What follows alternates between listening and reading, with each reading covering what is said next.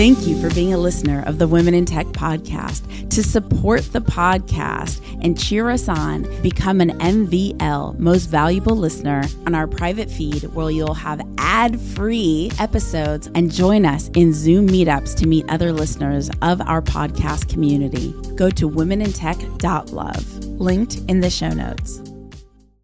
You're about to listen to a Women in Tech remix episode where we present to you a curated selection of impactful clips from previous episodes that you may have missed. And be sure to follow the links in the show notes to listen to the full episodes. 3, 2, 1. My name's Espree Devora, host of the Women in Tech Show. The show means a lot to me. The reason why I wanted to create the Women in Tech Show is I wanted to create a positive piece of content, something where people can listen and say, if she can do it, so can I.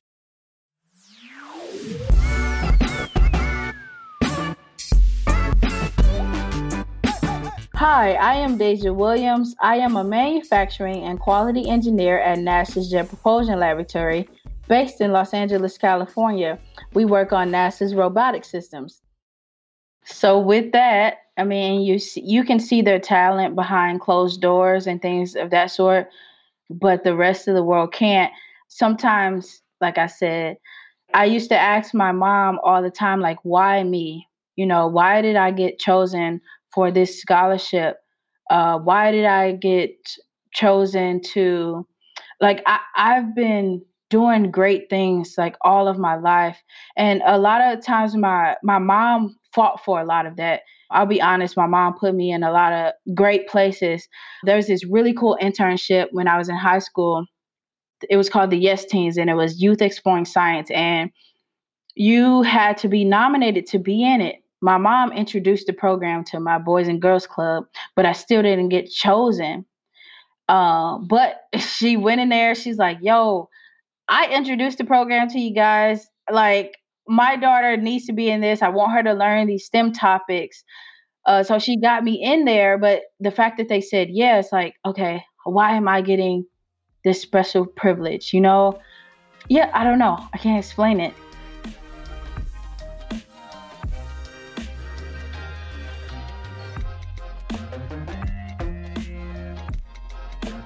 Hey, this is Alishba Imran. I'm a machine learning and blockchain developer currently working at Hanson Robotics, which is a company doing research in AI and robotics to build humanoids. And I'm based out of Toronto, Canada.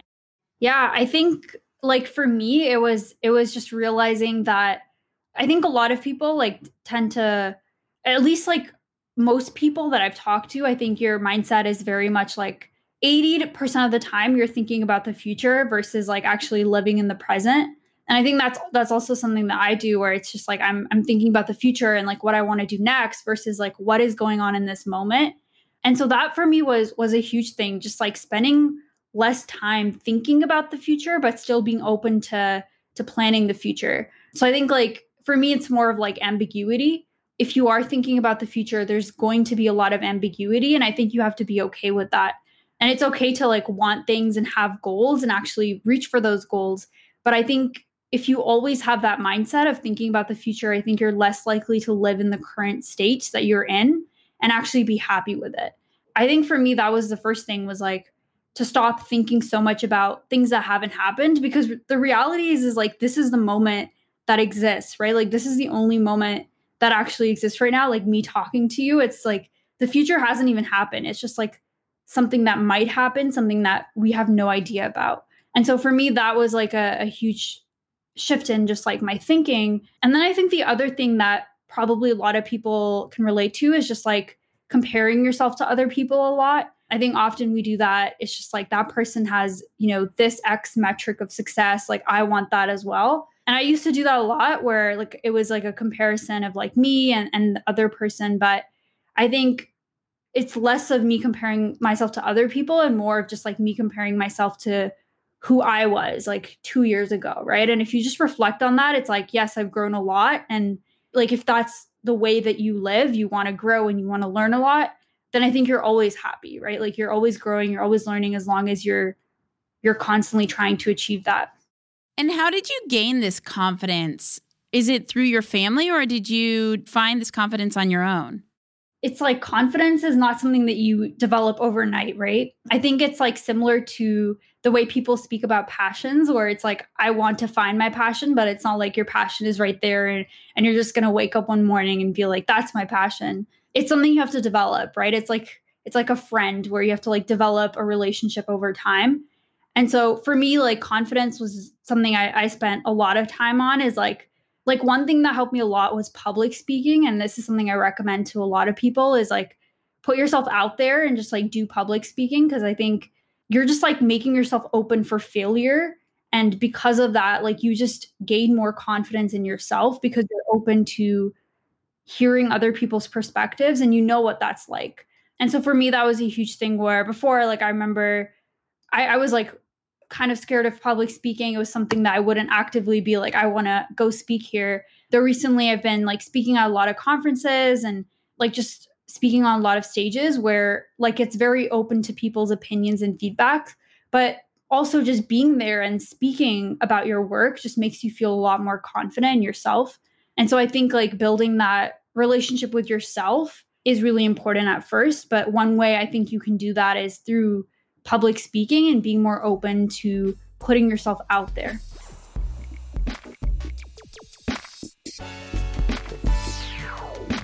Hey, my name is Erica Canna. I work over at Swell.is as the brand and content lead for a headless commerce company. I'm based in Montreal.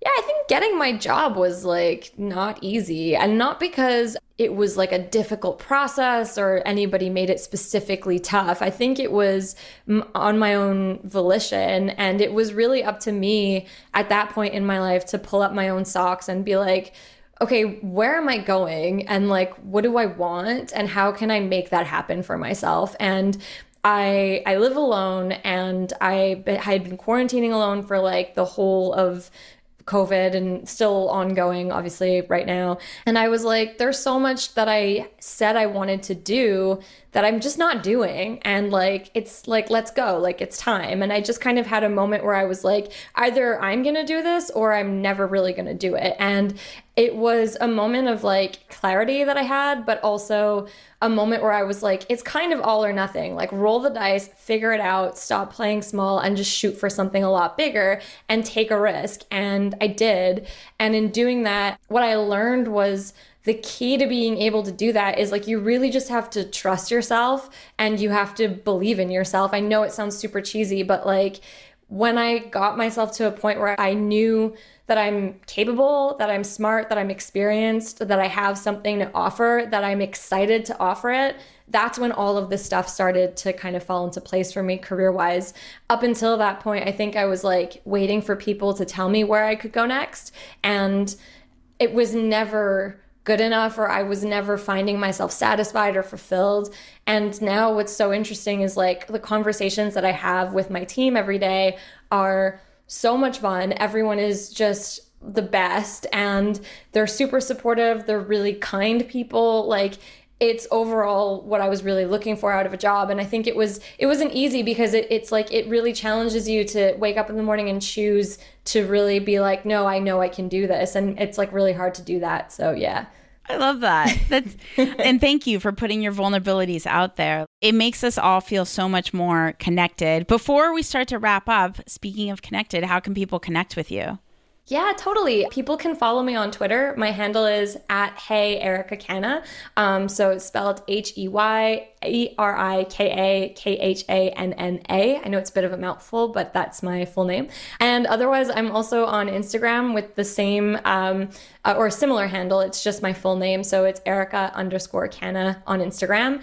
And yeah, feel free to connect with me on LinkedIn as well. So just search my name, Erica Canna, and you'll find me. If you want to talk about tech, if you want to talk about the industry or just general conversations, I'm always happy to meet new people.